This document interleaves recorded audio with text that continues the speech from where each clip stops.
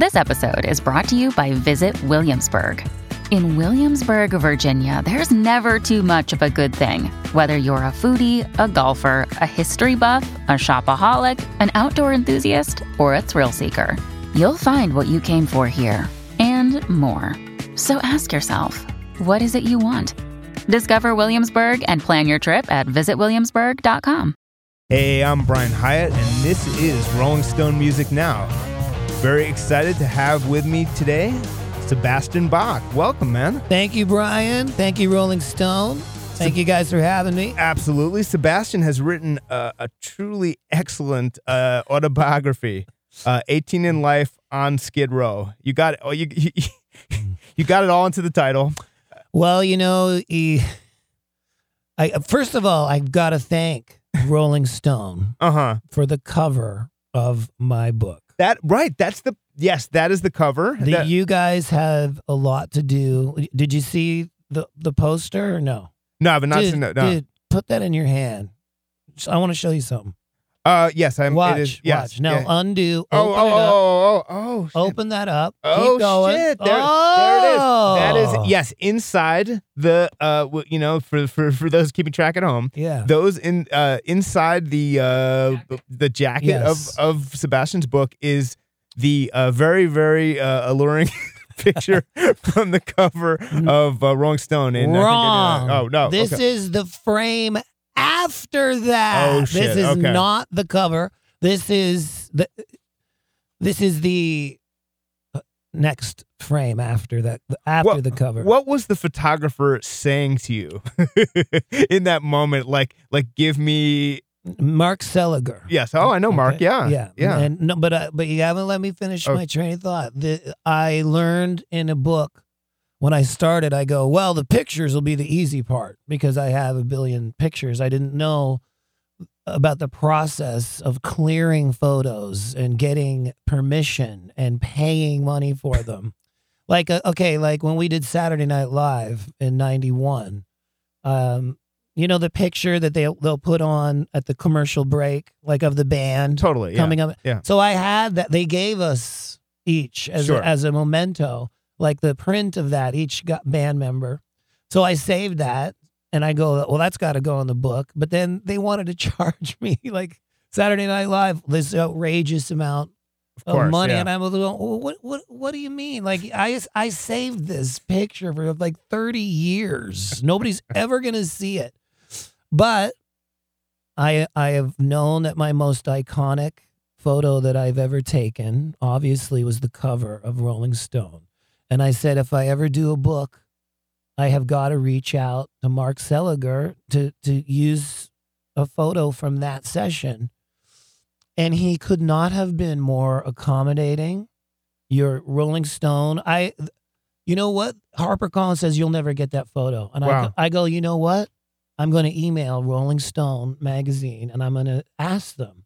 Yeah. Within a second, I'm getting emotional now because within 5 minutes they go, I don't know who it was, but one of you guys emailed me back. Sure, Sebastian, we'd love to get you those photos. Who do we contact? What do we do? And I forwarded that email to HarperCollins. They were like, wow, dude, because I think they've tried to get photos before, and there was nothing, right? No, we still had to pay, but you get what you pay for. Yes. So Mark Seliger, the greatest photographer in rock and roll. I get the photo. He sent me the whole session to pick which one, which was really nice. You know, I had never seen the photo session. The outtakes, yeah. I had only seen the magazine. Yeah. And so I go, hey, man, let's make it like Tiger Beat. Let's make it like Super Teen. Let's make it like Circus or Hit Parader and have a full color, fold out poster. And HarperCollins like, okay. And then like now I was up at the HarperCollins offices and they're like, we're going to do this more because nobody does that. Like on the back of the thing, that's like, nobody uses that real estate. You know? Yeah. And everybody like the president, he's like, we're going to do this in other books. It turns out like the circus magazine mentality that's right. is going to revive book publishing. Well, I don't know. It's like all this space, put a picture on that, like a gatefold sleeve, it's like vinyl's back. I love vinyl. And this book is like stepping into the 80s. Yeah, it is. That's what it's like. Man, I was thinking, I mean, you had a very peak 80s. You had a great fucking 80s. But we were one of the last ones under the rope. Yeah. Well, you know what I mean? We were one of the last bands in the history of rock to sell millions of records. We were one of the last bands. Yeah, you sold more records in like one county than Orange County, gold in just one county. Than most bands will sell in their whole career now. It's a not making this up. Different time. And I was thinking, around the time when you were like sort of dating Christina Applegate was in the book was the moment I was like, man, you had the 80s everyone wanted to have in the 80s. It's just, I don't know. You can Google this. She did it. She did an interview recently on some television show, and they go, what was the dumbest thing you ever did? And her answer was, well, one night I ditched Brad Pitt for this other guy. And I'm happy to say you're now interviewing that guy.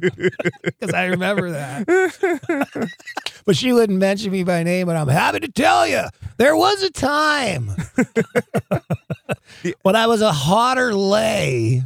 Not that happened, but when I was a hotter catch. Yeah. Than Mr. Brad Pitt. Take that, Brad. There's also how many dudes can say that? Very, very, very, very few. We're talking Legends of the Fall, Brad, when he had hair like this. Yeah. No, actually, it was before that, I think. That was the legend of his fall when he fell to you. Yeah. But there's so many great stories in the book. I don't even know where to start. But there's one night where you actually went out with Axl and David Lee Roth. Yes, the three of you together. Yeah. And it's time. It didn't end well. But what was the best part of that night before it went wrong? Well, it depends on what you define best as. One of the worst parts was when I have long legs. Hello, newsflash. So it was so packed in there. The only way I could get around the room was would stand up on the table of the Rainbow and then walk from table to table. And the establishment lost their minds. Like I got banned from the Rainbow for like a year. Tony called up Doc and said that fuck that guy. He's never coming back. And they've let me in since, obviously. Yeah. And you know what they said? The difference is? They go, Sebastian, we let you back in here when you switched from whiskey to wine. That's when you were admitted back. It's a recurring, which is I totally get it. I wouldn't want me in there either on whiskey. Yeah, that's a recurring theme in the book. Is that the whiskey and Sebastian? It does not agree with me. Yeah, I don't understand that. When people like doctors, they'll say there's no such thing as a tequila buzz or a wine buzz. Bullshit. Are you? I don't know how you guys are built, but. I don't like my drummer, Bobby Jarzombek. He's from Texas, and he can hammer whiskey and like I read Neil Peart's books from Rush, and at the end of every day he drinks the Macallan. I don't know if I'm saying that right. Macallan. I actually I don't see how. Well, to be fair, last year, not to do my own name dropping, Neil and I did a Rush story, and I drank that with Neil, and he has a glass and a half. Oh, okay. Right. He doesn't pound it. No. Neil Peart doesn't pound anything. He's a very measured gentleman. He pounds literature. Yeah, he pounds literature. Yes, he does. He does. And but yeah, so that would explain it. Yeah, and very good whiskey it was. I must say. I don't. It doesn't agree with me. It does not agree with me. And then, so that night, basically, what happened was David Lee Roth kind of turned on you and Axl, and I don't, I really don't want it to come off like that. Yeah, but in the same way that I can't drink Jack Daniels, like I just watched. I also describe how that happened to Mark McGrath the night before I was on Broadway. It's like, when did you give up? I go, let's see you do 8 shows a week. That's like another level. Yeah, what kind of giving up is that? But yeah. I'm just saying, like, whiskey, to me, in my experience, turns people like combative and like, for me, I just want to kick a window out or something stupid. Yeah. I don't know why it does that, but Dave, you know, it looks like I got a couple pretenders to my throne. I said, and we're like, what? I mean, I'll look at me. I am a pretender to the David Lee Roth throne, but that's Axl not, didn't Axl, take it like her. Axl wasn't buying that. He was like, I ain't a pretender to anybody's throne. I mean, listen, God bless David Lee Roth, but both you and Axl have about 9 more octaves each than hey, let's make it clear. Those screams on those Van Halen records, those high running That's with true. the devil screams, That is those true. were incredible vocals, That is true, and there's of course that the isolated vocal track from Running with the I Devil never is heard. amazing. Oh, you got to go on is that YouTube. really? Yes, it's from really Van cool. Halen 1? Oh my gosh. very cool. But it also will. it's weird because he's it's janky in parts, but then it's there's so much personality. Yeah, the scream. It's Yeah, crazy. Yeah. It's like Ian Gillan, Southern California style. Exactly. Yeah. It sounds like you and Bon Jovi made up. You reached a good place. Are you worried at all that if John Bon Jovi reads this book, he's going to be mad at you all over again? I don't think so, because this is from a long time ago. Yeah. I mean, this is a book about a long time ago. Yeah. I mean, is he going to get mad about the end of tour hijinks on the New Jersey tour? I think he's got others. He's hanging out with Hillary Clinton. I don't think you guys greased up the drumsticks. Like, really? Like, you dumped flour on me. Like, I don't know. Well, I mean, are we going to get mad about that? Like, what do you think about him firing Richie Sambora? I can't speak on. I don't know the situation. I mean, I don't know. I got fired from Skid Row. I can tell you about that. I don't know. I don't know the situation. There's a part of your book where you talk about, I think it's Vince Neil being interviewed by some journalist, and they're like, what do you think about, I don't remember who it is, Bon Jovi or whatever. Oh, Guns N' Roses. Guns N' Roses. He's like, why don't you fucking ask Guns N' Roses? Yeah. That's Vince. So you're taking that approach right now, yeah. But that was one of my first ever European interview days, and we were seated in the catering section of the arena in Norway, in Oslo, and it was so cold outside, and I was about 20 years old, maybe 21, and Vince was there, and he was like my hero, and they're like, so, Mr. Vince Neil, in this Norwegian, what do you think of this new band, Guns N' Roses? Like, I don't fucking know. Why don't you fucking go interview fucking Guns N' fucking Roses and ask them about that? And I was like, so that's how it's done. I can do an interview like that. Like, just tell the guy to go fuck himself. Like, wow, this is awesome. First question, fuck you. As you know, we are allowed to curse here, so good news. Well, it's your show. We are. Go for it. Right. And on iTunes, we get an explicit, so it's all good. Okay. Go for it. This is Rolling Stone. Rolling Stone. Fucking Rolling Stone. So, but I will say it's only a rock and roll adjacent story, but I think possibly the best story in the whole book is the completely horrifying story of what happened after the dude broke your nose. I've been doing, how many interviews have we done? Like 3 days worth nonstop from 7 a.m. till 10 o'clock at night. And everybody tells me a different thing that comes out. Yeah. That's good. That's a good sign. But everybody's relating to a different. Well, it's like having an album and everyone tells you a different favorite song. That means the album's good. You know what I mean? I'm down with it. Yeah. But that part is horrifying. Yeah. Like, I don't.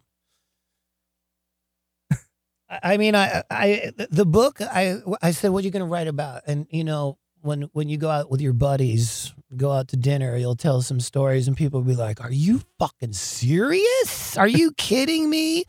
I go, "Why don't you write those down first, and then see where you're at." And that story of me getting my nose broke by the Hells Angels at a Motley Crue concert. Way to go, Motley Crue. Thanks. And you were pumping your fist with enthusiasm. You've been to Hammerstein? Sure, yeah. It's small. Yeah. And the pit, it was tiny. And I love Motley Crue. I was out of my mind. I fucking shouted the devil. You know? And I just cocked my arm back. Shout. And I just rifled the president of the Hells Angels in the nose. Don't note to self. Yeah. Don't do that. It's not a good idea. They don't like it, and they don't put up with it.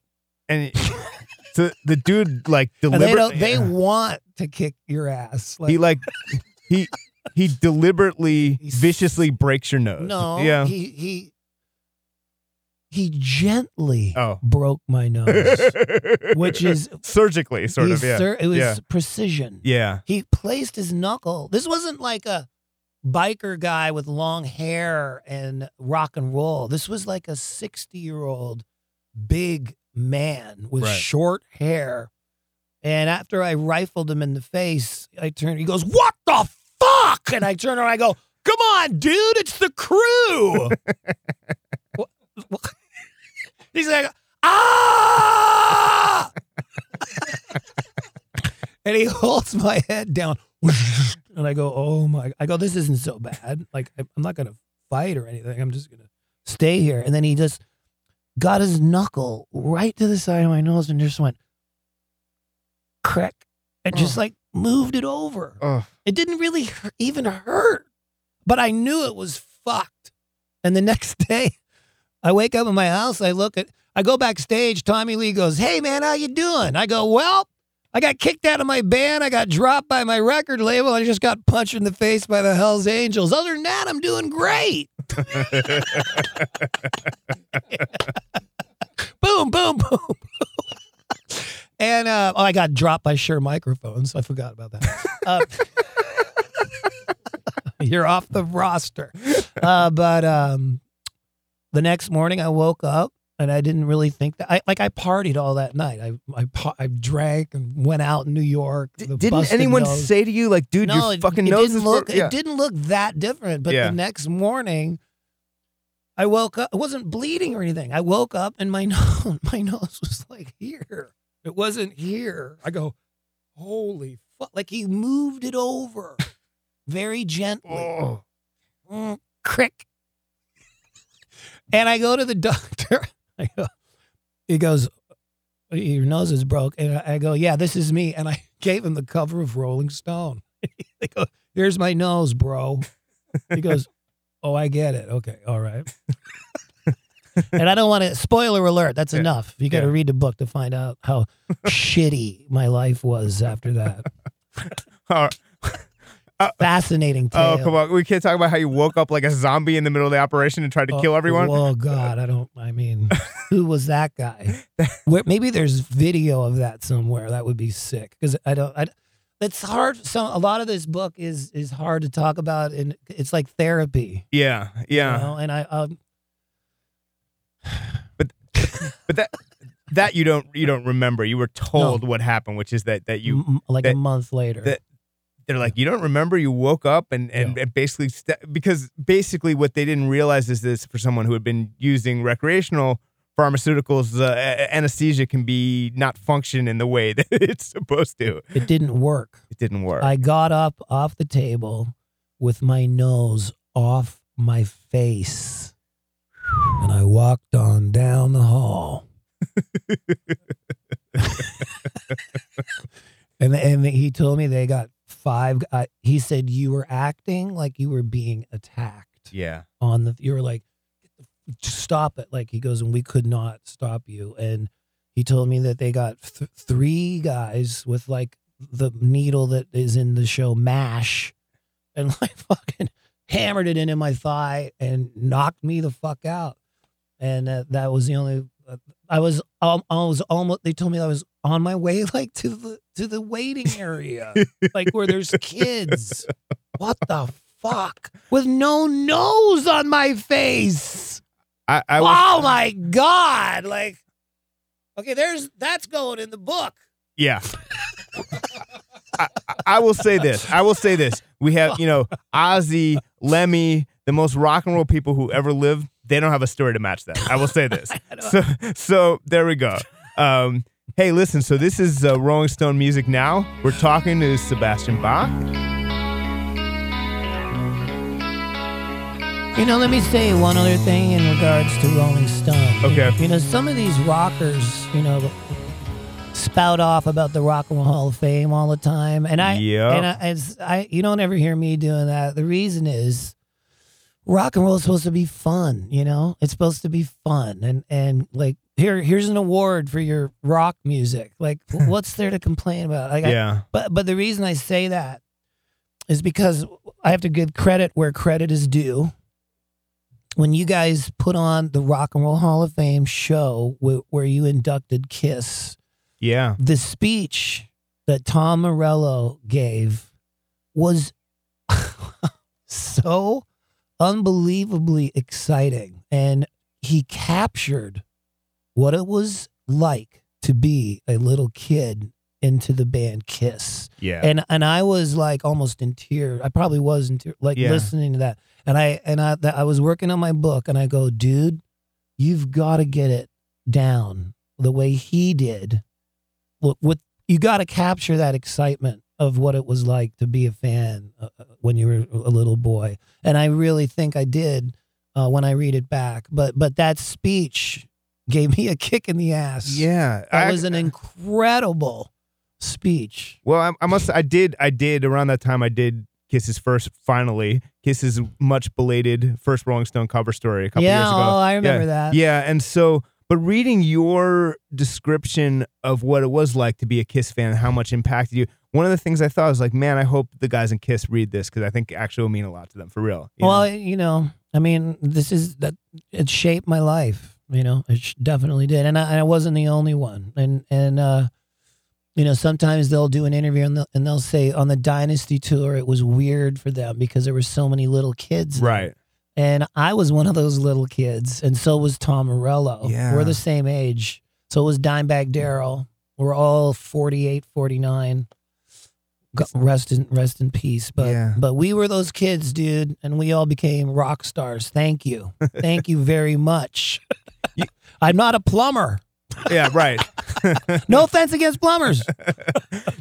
You grew up in this, like, comic books reached out to you, Kiss reached out to you, and very so. It's funny. Your dad took you to the Marvel Comics office. My dad took me to the DC Comics office when I was 7. So it's like, and I think that also ruined me for life, because how do you go back to something normal when you see that, or when you see Kiss, when you see rock and roll? And I think that's what you talked about, is like you saw this world that was so much better than the normal world, and you were damn sure that you were going to be a part of it. Well, I was going to do my best. My dad painted pictures for a living, and he taught me by example, pick something that you love to do, and then you're never truly like working. Right. Like my job here is to talk about my book that I wrote. Like, killer, I'm down. I don't care that I haven't slept in 4 months. But, it doesn't matter.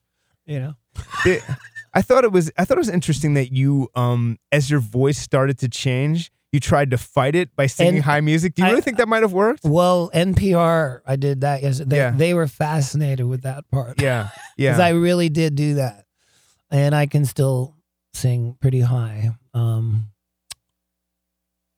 But I had, before I sang, my way of making friends was being the class clown. And making jokes and making people laugh.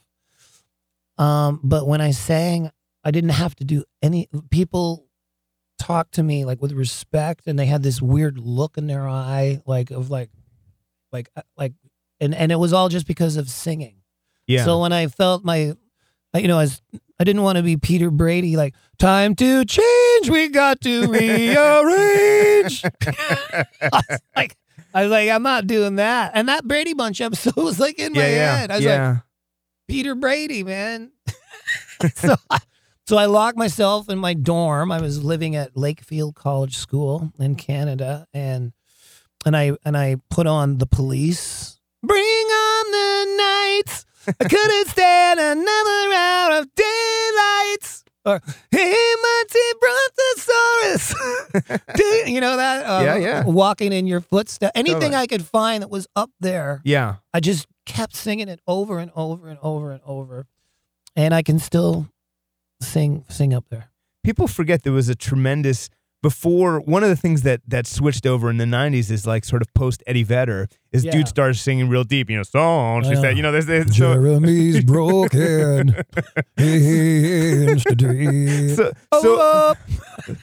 But before that, there was this tremendous premium in singing high. That was what was needed to do to be a kind of a rock star in that milieu, right? Well, what is the number one most downloaded song ever? It's "Don't Stop Believing." Yeah, and it's hitting that note at the end. If you hit that at karaoke, you're getting laid that night. The dude that walks up there, don't stop believing. Like, you do that at karaoke, you're going home with some chick that night. Well, and chicks dig singers. At Eddie Vedder, Eddie Murphy. Yeah, said it. Yeah. They do. They like people. Singing is the most visceral instrument, because you just relate to the human voice. Yeah. You could actually sing Whitney Houston's version of the national anthem in your full voice. Yeah. Mm-hmm. That's almost inhuman. That's crazy. Well, that's some high notes in that one. Yeah. I used to sing to Whitney Houston all the time. All the time. Have you lost any notes from the top of your range? Is anything you're fully No, there? I haven't. And if you listen to my new record, Give 'Em Hell, which I just did, which is very strong. Yeah. There's notes on there that only dogs can hear. But you know what? The older I get, I don't feel like doing that all the time. I just I can do it, but I don't feel I'm not like this aggressive dude anymore. Yeah. I don't want to. The thing that happens. But I don't want to burst anybody's bubble. But I'm not. As I get older, I'm not going to just try to be a teenager. I'm not going to look at singing like that. I'm going to sing whatever I want, and it's not all going to be angry and mad because I'm just not. I'm stoked. I'm an author, dude. You're an author. I was thinking, back when, first of all, it's so crazy that you had Axl on your record and the label managed to screw that up. You had Axl on the record before Chinese Democracy. You had the return of Axl, and I was reading it, and I was actually 190 on the chart. Yeah, thanks. Way to go, guys. And killer. It 190 with an anchor. Yeah, that was just pure screw up on their part. That's it. You delivered them the thing, and then they, But it wasn't even a record. It's just a distribute. I didn't even have a record company. Right. It was like MRV Records out of Louisiana. Like it wasn't. You can't compete with a major release. I was saying to Matt earlier that there was a time when I was reporting on Axl and Chinese Democracy during the 2000s, and one of the only places you could find out anything was to talk to you. It got a little out of hand. At one point, you guys called me Axl's publicist. No. So I read Sebastian Bach, Axl Rose's publicist.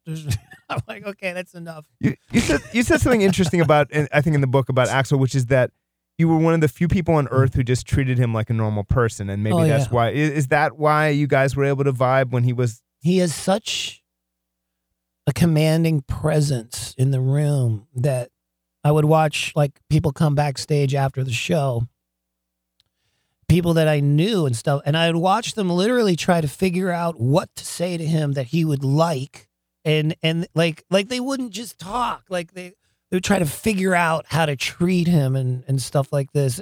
Imagine how annoying that would be if everybody treated you like that. Yeah. And I'm just like, what's up? Let's smoke a joint. Let's fucking listen to some music. Let's, right. Let's get something to eat. I mean, just totally normal, because we came out at the same time.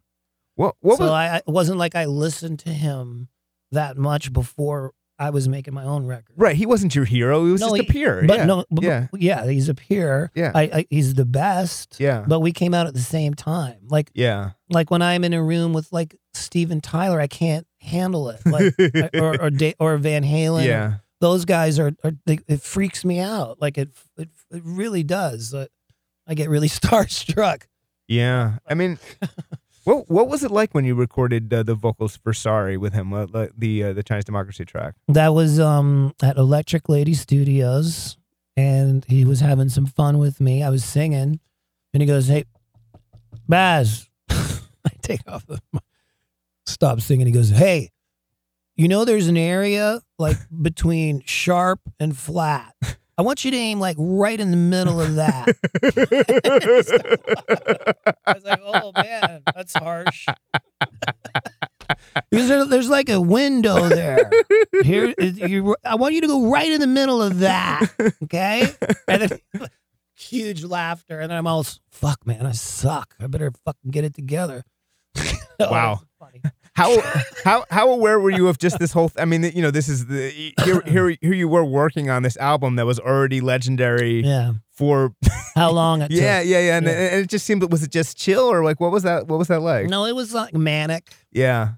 Like again, the engineers are like, "What do we do to make this?" Just I don't know how to explain it. It's like sometimes you just gotta know when you're done. Yeah. Like the book. I could have kept tweaking it. Some of the pictures aren't cropped quite the way I want. I left out Eddie Trunk's name, and he's bummed out. So there's stuff that I could make better. But at some point, you got to let go. Yeah. Like it's like you could always work on music endlessly. Yeah. Sometimes you just got to let it go. Were there stories that were too messed up, but how much did you actually leave out? Because it seems like a tell-all, but I bet you left some. It's a tell some. Yeah, it's a tell some. What were the criteria? Give me. You know what I did take out? Yeah. Sex. I took out a lot of sex. Why? Because when you read it back, it was like, "And then she reached down and undid my fly and extracted my manhood, touched it to her lips." And I'm going, dude, is this Penthouse Forum? Like it's like Donald Trump grabbing somebody's pussy. It's like, dude, you're a creep. Yeah. Like, right. It just didn't feel. You were creeping yourself out. Basically. Yeah. I'm like, what are you writing about? Like, what kind of book is this? That's really funny. Is it about music? Is it about your dick? Right. Like, what is this about? Right. So I made it about music. Yeah. My next book is going to be about my dick. Did it? Harper Collins just gives me the thumbs up. Hey, listen. Don't do the poster for that one. Well, I think I covered that in this poster. Okay. Yeah. Suitable for framing. Yeah. Wow. Tommy Lee's book is narrated by his dick. You remember that? Yeah. I was like, there it is again on this page and this page and this. Is it true? Did it feel, and I think it did, because it felt like in the late 80s, and did it feel like rock and roll would sort of dominate forever?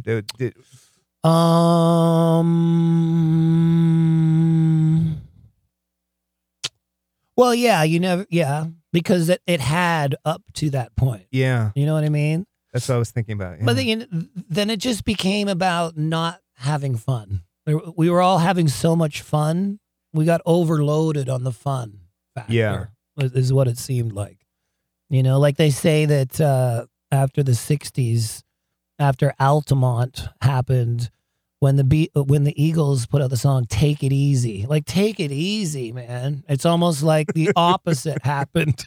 It's like it was like we were having fun and partying and taking it easy, and then it's like, hey, newsflash, heroin, suicide, depression. Yeah, that's what it was. That's what music kind of became like. Do you think and I ask people this all the time, and do you think that there'll be another rock band that kind of hits with the impact of the 80s and 90s, another Nirvana, whatever, another... Well, the thing that has to go away is Pro Tools. Yeah. And computerized production. None of the music that I hear on the radio now, like I try to get into it. I'm talking about rock radio, like big hit albums. They're so perfect that they don't sound like humans. Right. Like every note is perfect. Every drum hit, every guitar, it doesn't resonate. Like one of my favorite moments in all of rock is at the end of Monterey Pop when Janis Joplin is singing Ball and Chain and the band stops and she goes up for a note and she can't hit it. Yeah. It's Ball and Chain. And when she can't hit it, yeah, it's my favorite part. Like, why, Yeah. But if she was recording now, that would be a perfect note, nobody would care. Right. I mean, when you say, will there be another rock band? Not if it's produced the way music is produced now. It's wow. The way all we listen to, all of us, is the 70s music. Aerosmith, and this is what we all listen to. Am I wrong? No. I know I'm right. Why would you listen to something like that when you can put on Steely Dan Asia? Like, why? Like, why would you listen to something when you could listen to that? I mean, maybe. One sounds great, and one sounds like an iPad or a video game or like a mosquito, or yeah. I don't think that the way the albums are produced today, that it's not possible to relate to people like that so much. Well, looking back, it is amazing that you slipped right in there before it all ended. You're right. And got to make some great rock songs, make some great rock records, live the great rock lifestyle. And as you're saying, like everyone's a rock star now, but my dentist is a total rock star. Right. Dentist. What the fuck does that mean? Right. So you can feel, we have with us an actual rock star, Sebastian Bach. So, I'm not afraid to say it because that's what everybody tells me. Like, I'm sorry. Like, God. Anyway. I am more of a rock star than my dentist is. No offense to my dentist. So anyway, we've had with us Sebastian Bach. Ryan, thank you so much. Thank you. Definitely pick up Sebastian's autobiography, which is fantastic. And thank you again to Mark Seliger for the cover of my autobiography and the poster. Thank you to Rolling Stone for making it so easy to get the picture. And I really think that helps my book a lot. Thank you, Mark. You are the best. I will say you're welcome on his behalf. Thank you. Sebastian, thanks so much for being with us. Now I have with me Andy Green from Rolling Stone. What's up, Andy? There's not much. How you doing, Brian? I'm doing well. So Sebastian and I were talking, or Baz, I didn't call him that, but we were talking about his new book. And man, there've been a lot of rock books over the past few years, right? Right, yeah. I think what happened is the Eric Clapton one was a huge hit. Then the Keith Richards one sold like crazy. So just every rock star that had never done one, they just just got book deals. Yeah. I mean, Keith Richards was a big deal. Yeah. And now this year, I think, Springsteen has set maybe a new standard for how big these things can be. Well, because he's such a big name, man, he sold it so aggressively. He went on a full worldwide media tour.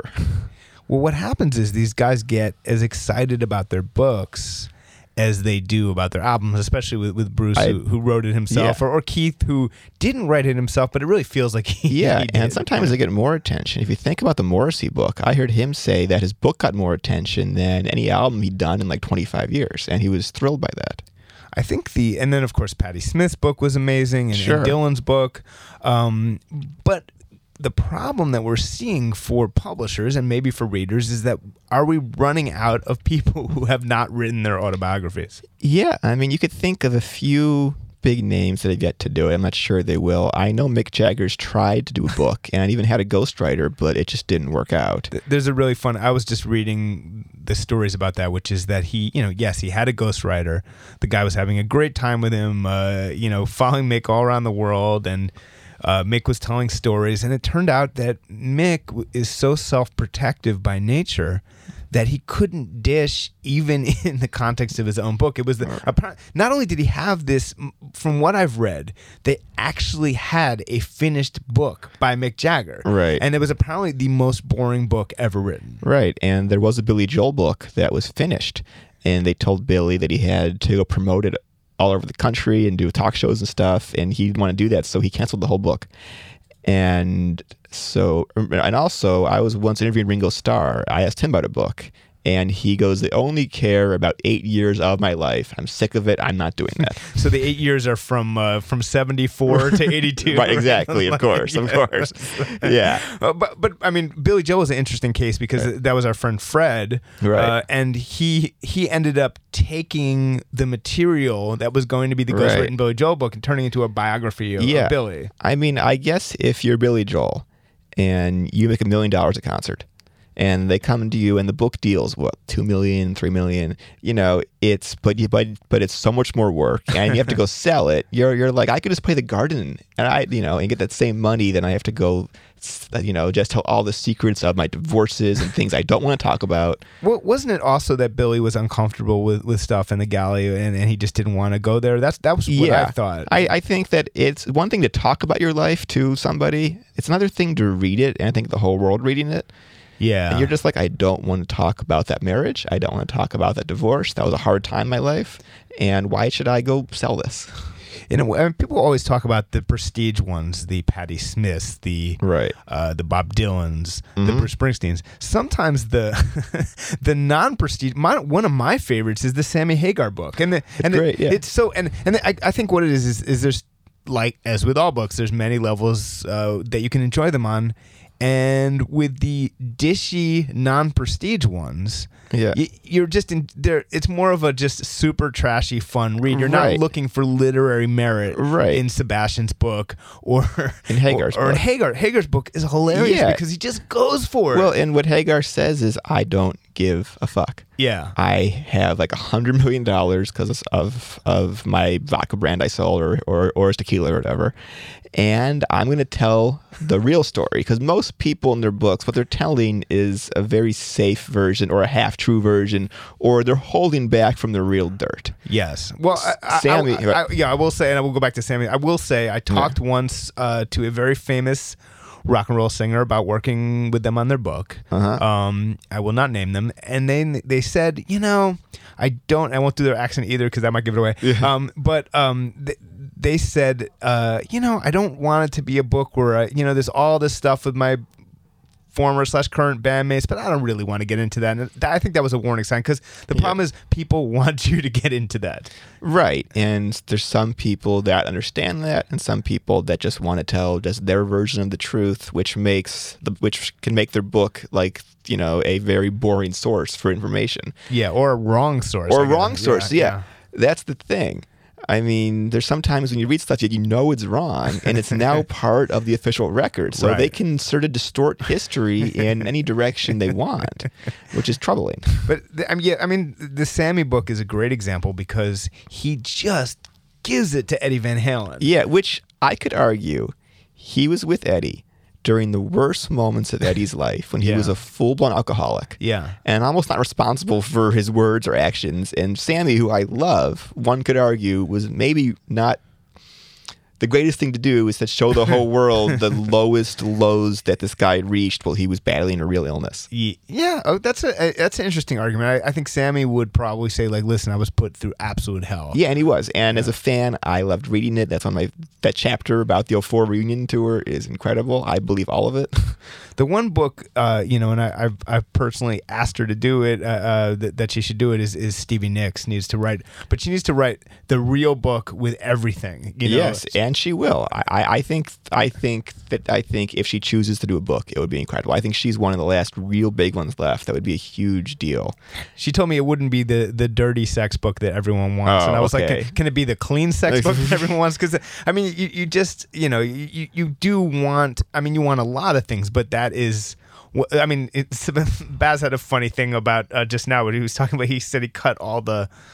For those who are listening, he said that he cut out a lot of the sex stuff because it was starting to seem like Penthouse Forum. Right. So maybe there's a point. You do want to draw the line somewhere. In trying to think of other people, I guess Paul McCartney hasn't done one. He kind of did. He did an authorized book, an authorized biography, but he didn't do a full book. And what the reason I said it, because I think I asked Paul, and he pointed to that book as his book. Really. And someone like Tom Petty hasn't done one, but he cooperated so fully with the Warren Zanes book that there's not much point. And then there's like Neil Young that did 2 books, but I think Shaky, where he cooperated, is a better book. Yeah, his books are valuable as sort of a peek into his psyche. Right. But as if you want to actually know the Neil Young story, I would recommend Shaky. Yeah. Right, because there's always a trade-off. If a book is not authorized, you can get all sorts of dirt and cool information, but it's from a distance. Then often, if they're authorized, it's right to the source, but it can be cleaned up and kind of, and distorted. So there's a handful of books like Shaky or The Petty Book where it's full cooperation but no control over the content. That can be ideal. Well, I mean, Peter Ames Carlin's Bruce book is very good as well, and that was a case where Bruce cooperated, and it serves, I think, as a decent companion to Bruce's book. It's a fantastic book, and what's great about that is the full band cooperated. He talked to Gary Talent, who, if most writers for a book, if they phone up Gary Talent and say, "Hey, I want to talk to you for like 9 hours about Springsteen," he'd be like, "No, I'm not going to do that." Yeah, and Gary was very funny in that book, of course. Yeah, but there's also hip-hop artists are starting to do their books. Nas is doing one. I'd like to see Chuck D's book where he really goes into stuff, I'm sure that will happen. It's going to be an interesting thing because I think if you air all of your views in your Chuck D, it might get into dodgy territory, so we'll see. And it's also... There's Eddie Vedder is a big one, and there's rumors he might have... there might be something going on there. That would be incredible. I mean, he's so much stuff he's never talked about. Yeah, I mean, I think he's such a, as we know, he's such a, from my time talking to him and when you've talked, he's such a deep guy. He's such an interesting guy. Right. And I think people only have a very superficial idea of him. They don't know how funny he is. And a very dated idea. A very dated idea. So I would like to read that. I mean, Dave Grohl has not done one. No. There's a book about him, but he has not done it. Yeah. And then we're all waiting for Bob Dylan's Chronicles Volume 2. Yeah, keep waiting, man. I wondered, has there even been the slightest sense of what time periods Chronicles 2 would cover? He discussed it in interviews in like 2006 and said he was working on it. He said he wanted to talk about this period in 1990 where he was simultaneously recording Traveling Wilburys 3 and Under the Red Sky. Wow. He said that he was doing one during the day and one by night, and he wasn't sleeping. He was going completely insane. He said he wants a chapter on that. It's called An Argument Against Multitasking. Yeah. Yeah. And he wants to do a chapter about going to London in 1962 when he was in a BBC live play that's been erased. Yeah, famously, yeah. Yeah.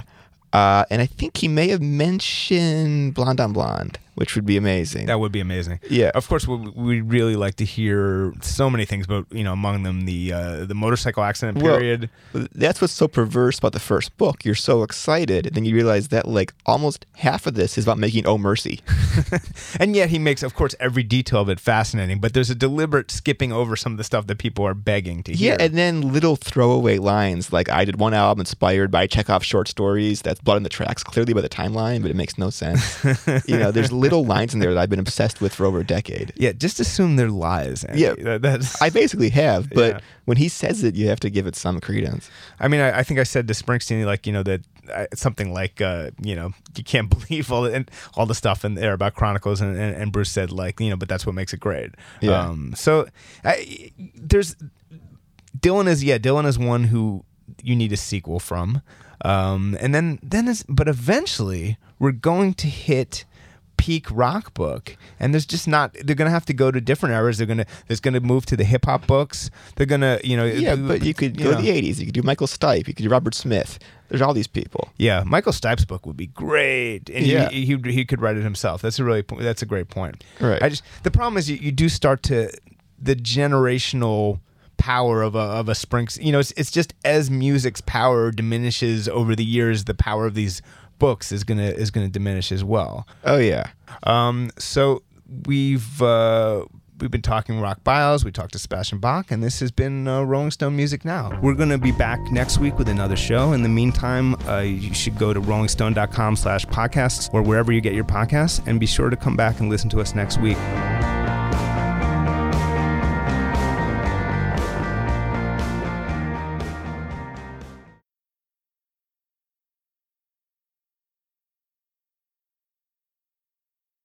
welcome to Talkville, the ultimate Smallville rewatch podcast. Guest star Sarah Carter as Alicia Baker. Although I didn't really work with her a lot. But Tom did, and they had some real big smoochy scenes. Yeah. Can we talk about that? Could there be any more sex? What was a 3-page makeout scene that just kept going? Good Lord. We get it. They have chemistry. Jump in now or catch up on any of the past seasons of Talkville on YouTube or wherever you listen.